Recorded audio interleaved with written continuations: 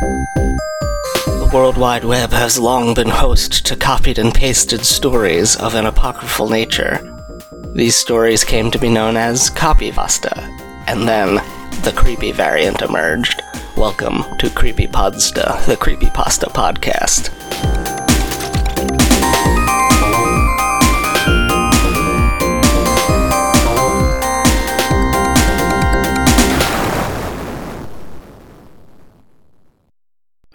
Hello, everyone.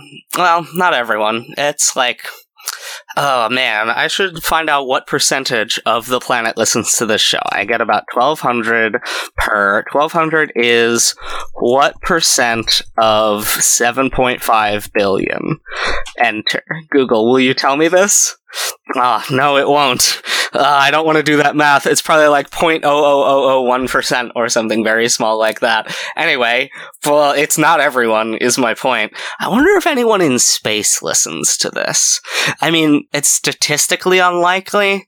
They probably just get like a determined set of like podcasts to listen to up there and like movies and stuff. Like, here you go. You get the past 5 years of This American Life. We'll send that up to the International Space Station. I wonder if they get the internet up there. I mean, it would be slow, but like, it's mostly in space already.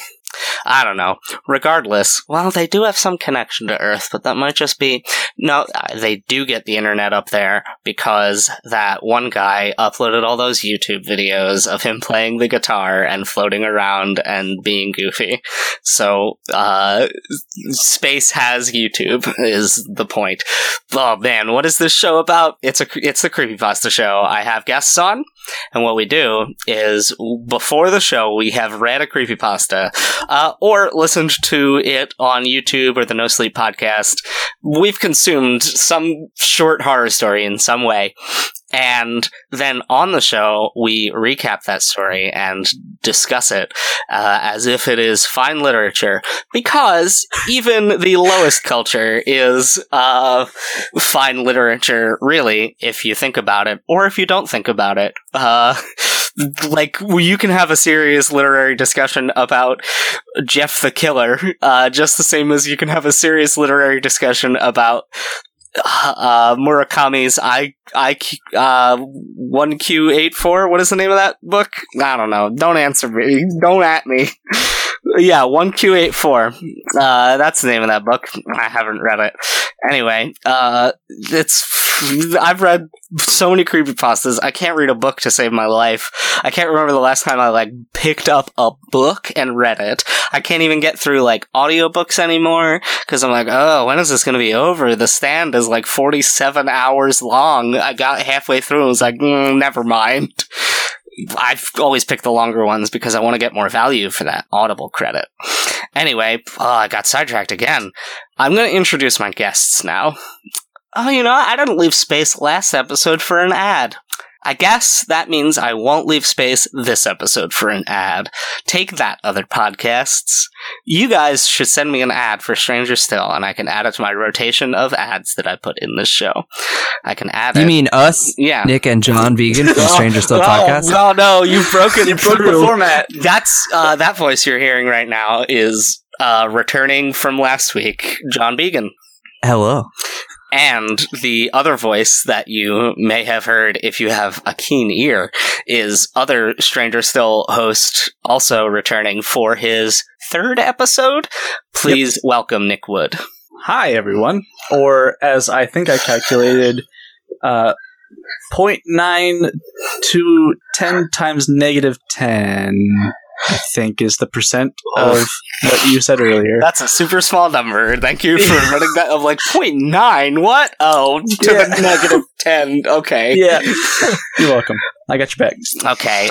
So we have a story. It's also brought to us by Nick, but we're going to make John recap it for us because that's how we do. It's called Drinking Games. It's from the No Sleep podcast. This is another one I listened to, read to me by the host of the No Sleep podcast, whose name I can't remember. Thanks, Guy. Remind me, I got criticism on him, but I'll get to it later. I generally like the style because he's almost got like a Rod Serling crossed with Svengoolie type of like vibe, where he's like, "Ooh, I'm the spooky podcast host." And I find that very pleasant. I'll just give my criticism now then, because I've listened to a lot of his stuff, and I think he's good, except sometimes he'll use, like, teenager slang, and coming from him, it does not sound right. It just, like, takes me out of the story entirely.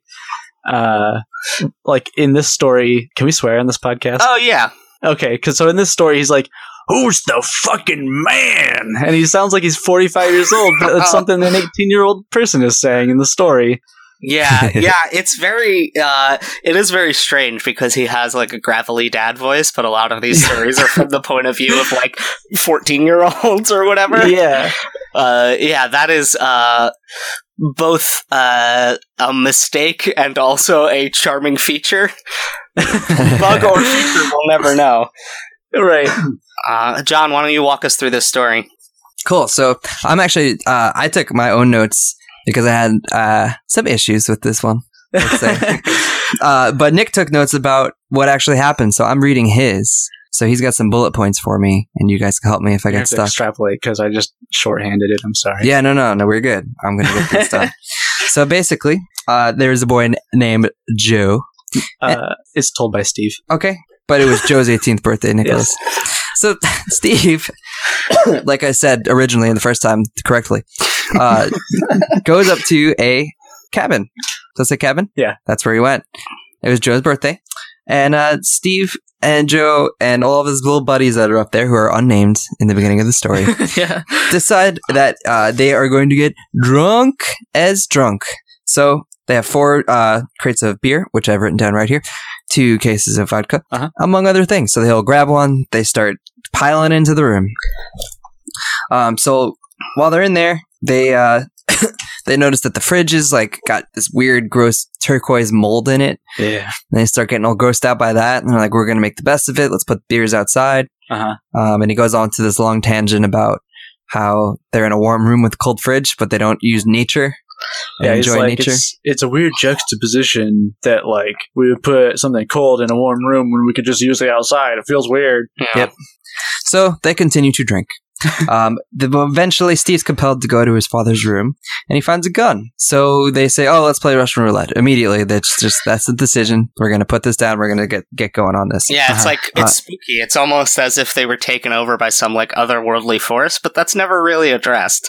They're never like, "Oh yeah, a ghost made us do it." It's just sort of it sort of has that vibe, like, "Oh, something weird happened here." Mm-hmm. Yeah. So they just start right away. They spin the gun, and Joe goes first. No, it's who is it? It's not. This is like the first time they name people. Yeah, they all have extremely generic like Anglican names: Joe, Joe, Jim, Rick, Steve, and Trent. Yeah, and they aren't named until they start pointing the guns at themselves. So the first dude goes, pulls the trigger, nothing happens, and they just go around in the circle on and on until they get to Joe. Joe doesn't get shot, but then they point it to Steve. Yeah, Joe points at Steve, and like I can't tell if he feign pulls the trigger or if he actually pulled the trigger. Because it says he doesn't get shot, but he gets so startled he runs to the bathroom and pukes. And while he's in there, I know he heard a gunshot. So he comes out and he sees Joe's brains all splattered all over the wall. Yeah, in a very graphically picture. Yeah, I think the implication based on what happens through the rest of the story is that he was shot by Joe at that point. Like it's left ambiguous, but like he immediately gets up and goes and barfs. And so at that point I was like, I think he got shot? Yeah, it's kind of predictable at that point. And I think you're right, except from Steven's point of view, nothing happens. Like, he doesn't actually get shot from his point of view. He just sees nothing happen, and then he gets up and goes and barfs. Yes. Yep, so, yeah, Joe ends up getting up. From Steve's perspective, Joe is still kicking it. Yeah, he's like, lets out this weird sigh and then gets up and walks outside and yells something. Yeah, wants to get some fresh air. So he goes out there and he starts looking for Joe's footprints because he didn't exactly see which way he went. and they lead over to a bloody puddle, and then Joe's just gone. So they it's by a just fence. Like he follows the footsteps up to a fence where there's a bloody pool. Oh, And yeah. there's just nothing. So he's like, I don't know. He just disappeared. He just abducted or something. yeah. So they just start to immediately freak out. They decide that they're going to tell their parents that Joe's parents. they're going to tell Joe's parents that he just kind of wandered off, like drunk, and they didn't know what happened to him. So they go and they decide to confront Joe's dad and tell him what's up, to which he replied, and I wrote down, because I thought he was the hero of the story. Get out of my sight, you little pricks. So I thought that was nice, because at that point I didn't care for anyone in the story. Yeah, they're all very bad. Yeah. Then Steve decides to go to sleep to try to sleep this off. But while he's in there, Well, he spends like several days just like in a daze. moping around. Yeah. Yeah. And then, there's one where he's like trying to go to sleep. Before he does that, he confronts his dad about the gun. So like he goes to his dad's office and what does he say? I found a Magnum. Yeah, he's like, "Do you own a gun?" And his dad's like, No. "I wish you'd wake up and stop asking such stupid questions." And at that point, I was like, "Yeah, we're definitely in a Futurama situation here." Yeah, it's a real oh, he was dreaming the whole time type of situation.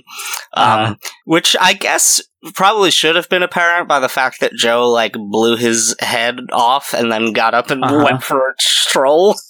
See, when I first read this, I just thought that this is a creepypasta. That's just what happens in creepypastas. Yeah, I thought maybe the ghost that was making them play Russian roulette was also making them walk around with holes in their heads. Yeah. So it turns out that Like his dad hates guns, so he's like, "No, of course I don't have a gun." I don't have a gun. That's not my deal. And then smash cut. Steve's in bed. Steve's in bed And then Joe shows up. Joe shows up in his bedroom with the gun. with the gun next to him. So he slowly starts saying, well, what the hell's going on? And they start alluding to the fact that he's in a hospital bed. He's got needles put in his arms and things like it's that. like phantom pains. Yep. So he opens his eyes after he hears his mom crying because it was distant, but it becomes clearer. And when he finally does, and the room's real bright, he sees that he is in the room. In a hospital room? In the hospital room. And they say you need to rest and chill and relax. And he tries to talk to realize he has no chin. Yeah, his chin's just gone. Just no jaw. And he looks over and he remembers that he may have been shot by.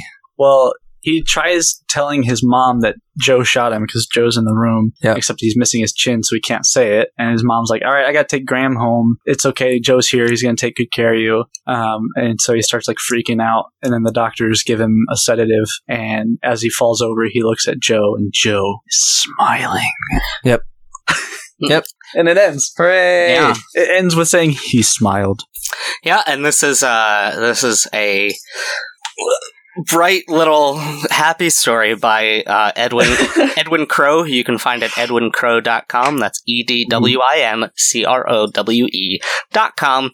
He writes a lot of stories, and I wanted to give him a shout out because we're probably going to tear his story apart a little bit here, and I feel bad. I had an author reach out.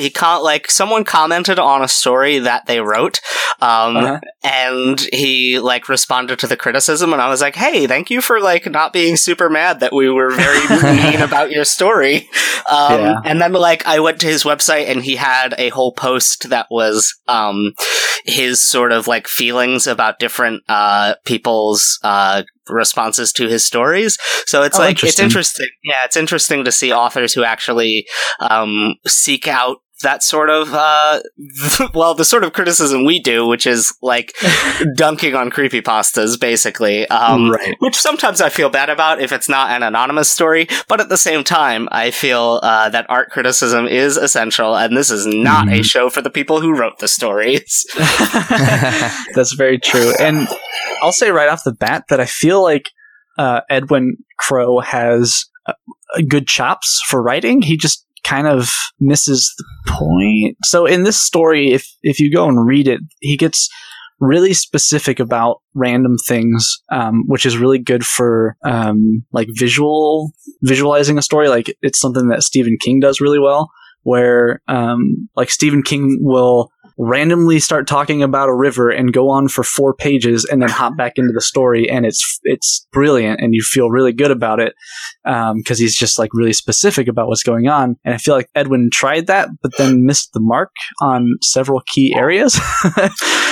Yeah, where there's a point where he says, I glanced at the couch. Yes, I have it written down. It's coarse brown fibrous texture. You can't use right 3 there. adjectives. Like, I God. randomly looked at the webpage and that sentence was in the middle of it, and I'm like, here's a perfect example of too much detail. Yeah, Yep. so I think, even just coarse brown fibers would have been worlds better, but that's a lot. That's a mouthful. So yeah. I wrote, that was the first major criticism that I wrote down. Mm-hmm. Besides my favorite line of the entire thing, which he did very well, it's beer o'clock and I'm late for my meeting. That is great. I feel like a lot of the dialogue in this story is pretty solid. Yeah. Because like Towards the... Oh, go ahead. well, it's just like a bunch of it is just sort of like random swearing because they're teenagers in a difficult situation. Yeah. There was a part at the end, and this is kind of where I feel like his sterile approach to the story kind of shot himself in the foot. Where towards the end, the dialogue starts becoming things like, where is it? We need to get him medical attention stat. And what was the other one? Oh, geez. Yeah, everything from I don't know if it's on purpose or not, but everything from the point where the dream starts is a little wonky. I don't think it's all intentional. I don't think so either. I think it would have been better.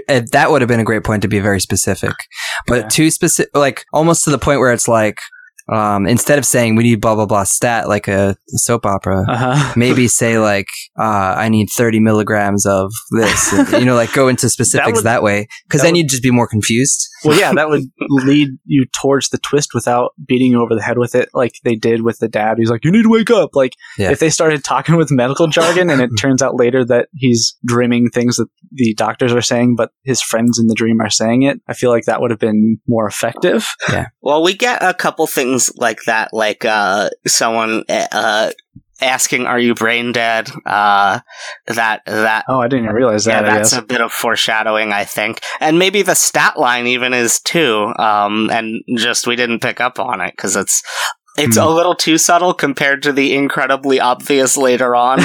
Like you have to wake up, Fry. I know. Yeah. I got a couple more things. Yeah, what do you got? Go for it. So another thing is when you're talking about the coarse brown fibrous texture of the couch, the other thing line that got me. Oh yeah, was his face contorted like Jim Carrey pulling a face. Oh, that's not even the one that I was going to say. And this kind of harkens back to what we talked about last week, but. When he says, the familiar smell conjuring up memories of my childhood, I glanced at the couch, mentally feeling its coarse brown fibrous texture on my fingertips, almost seeing a young me, head hunched over a Game Boy, trying to collect another golden coin for a plumber dressed in slacks. Just say Mario. Yeah, and also he wears overalls, not slacks. Not dress pants. So... Yeah, just a little off. I appreciate him going into that detail to try to like build an atmosphere. Well, that's and I like the Jim Carrey reference. Yeah, because I know exactly what he meant. Yeah, but you can't use face twice. And also the fact that the character Jim pulled the Jim Carrey face was a little like, all right, like couldn't Graham have pulled a Jim Carrey face like in The Mask, and that would be a fine sentence. Yeah. And then Liam said, I have a particular set of guns.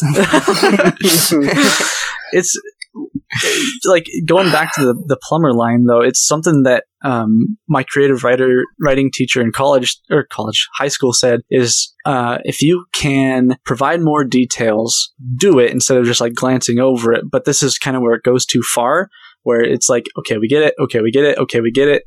Okay, 4 times more, and then the sentence is done.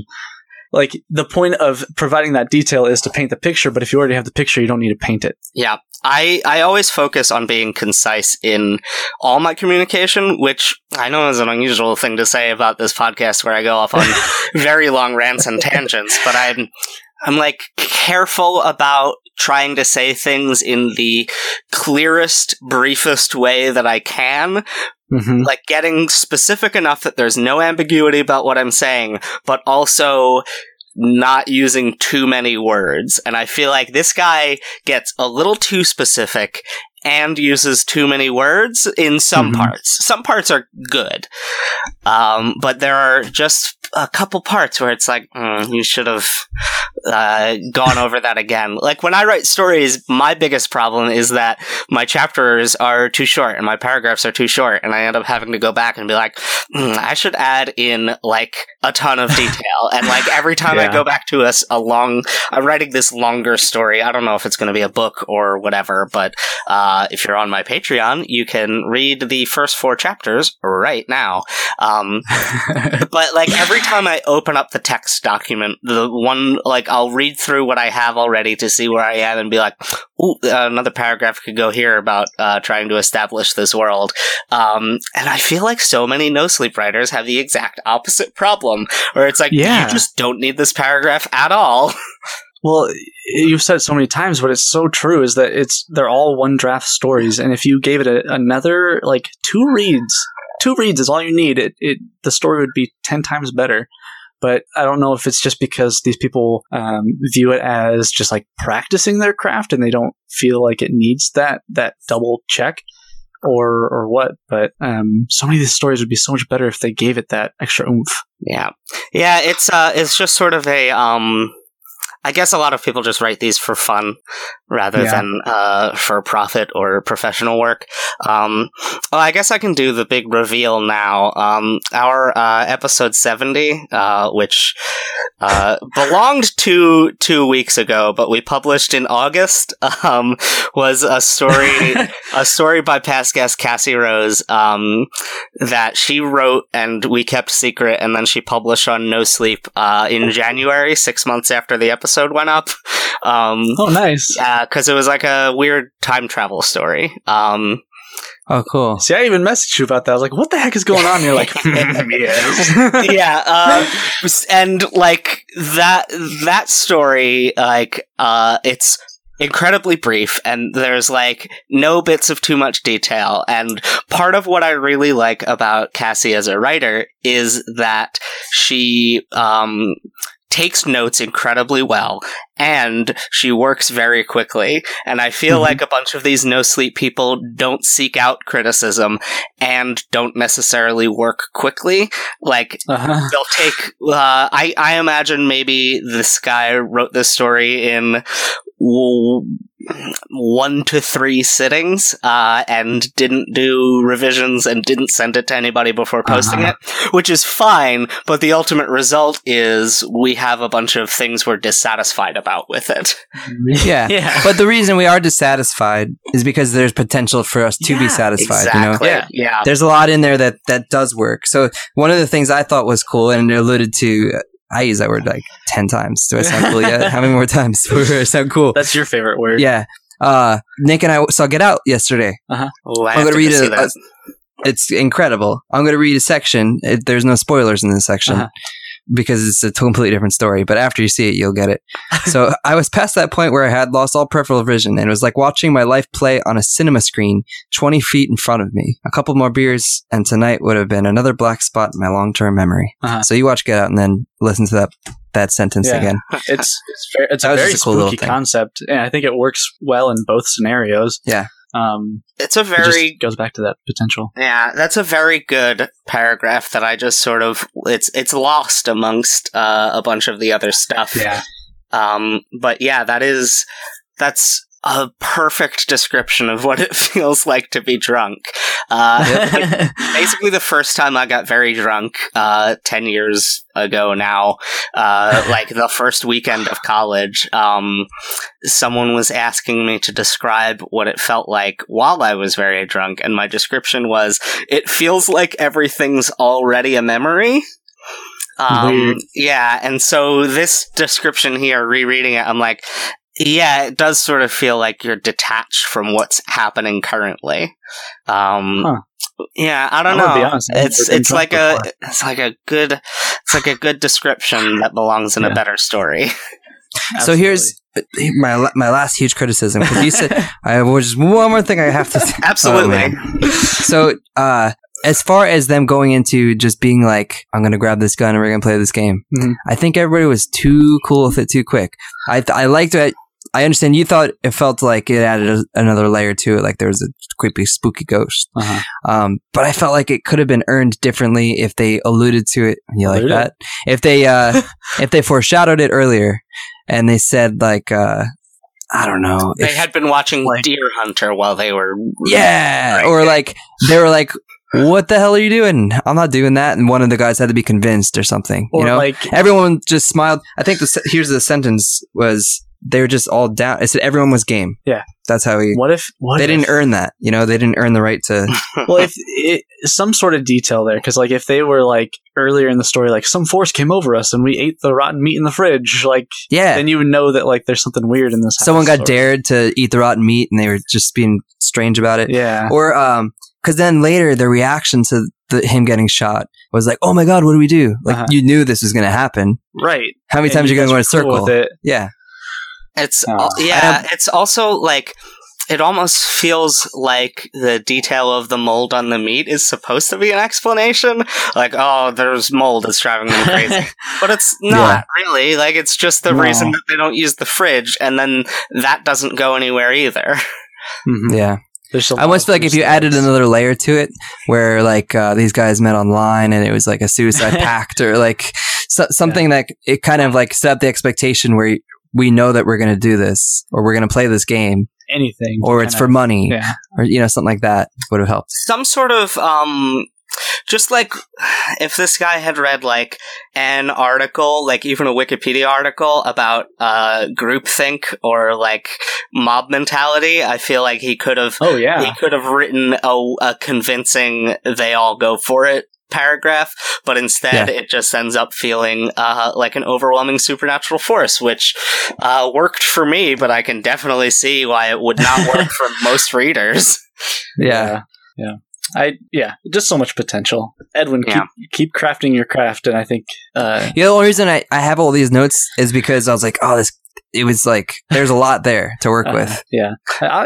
I didn't really realize he had a website, so maybe I'll have to go check it out and see what his other work looks like. Yeah, links. There's a link right at the bottom of the story. Okay, let's get into spookiest parts. John, which part of this story, either a sentence or an aspect, is the spookiest to you? Well, I just felt like when he said it's bureau clock and it's time for my meeting, you lose a sense of time and you're kind of like, whoa, where's this going? No, I think the cliche would be like to say when he smiled at the end. I think my scariest moment was, man. Do you want to think about it? I'd want to think about it. You go back to me. All right. Nick, what's yours? Even though I thought it was too obvious, I still liked the you need to wake up things here and there. I wish it was more subtle, but I do think that is kind of a spooky trope. So I would have to say that. Cool. I think for me, it's pretty much every time a character in the story does the trigger pull, I think the lead up to it and the click and the breaking of that tension is really well done and really effective because it's almost like they regret it. It came to a rest facing Rick. His face twitched as the neurons in his brain fired, telling him he was about to shoot a live firearm into his skull. He ignored the warning. That's like such a good sentence to build, and it shows like the characters maybe aren't into it, but they're doing it anyway, and it's like it builds tension in a very good way that kind of got my blood pumping. See, that's an example where stretching out the details works really well. Yeah, because it's all going to come down to that trigger pull, which is represented by one word, click. So you know it's coming, and so stretching out the time before it is like, just get right on the edge of the cliff here. It's very effective. Yeah, I've got my moment. Go for it. I had visions of one of my drunk friends falling face first into the flames, full to the brim with alcohol, burning them to a crisp so quickly it would be kinder to let them roast than to drag them out and extinguish them. Yeah, that was a really messed up. horror. That was just brutal. It sort of reminded me of one of the 2 good scenes in Prometheus, where I think Charlize Theron just blows up, I don't know, some character actor with a flamethrower. Yep. I haven't seen it. Yep. Yeah, that movie is worth watching for 2 scenes. That's one of them, and it's awesome. And the other is like this extended sequence of Noomi Rapace, like trying to escape a boogeyman monster, and she like has to use a machine to do surgery on herself. And that whole thing is like nasty and awesome and gruesome. Yeah. But the rest of that movie is like boring and confusing. I had like 150-degree fever, and I watched that on my iPhone. That was a trippy experience. Oh my god, this is so good. Why is that guy melting into water? I can't believe a movie with that cast felt so boring. Like, it has Charlize Theron and Idris Elba in it, and they just do nothing.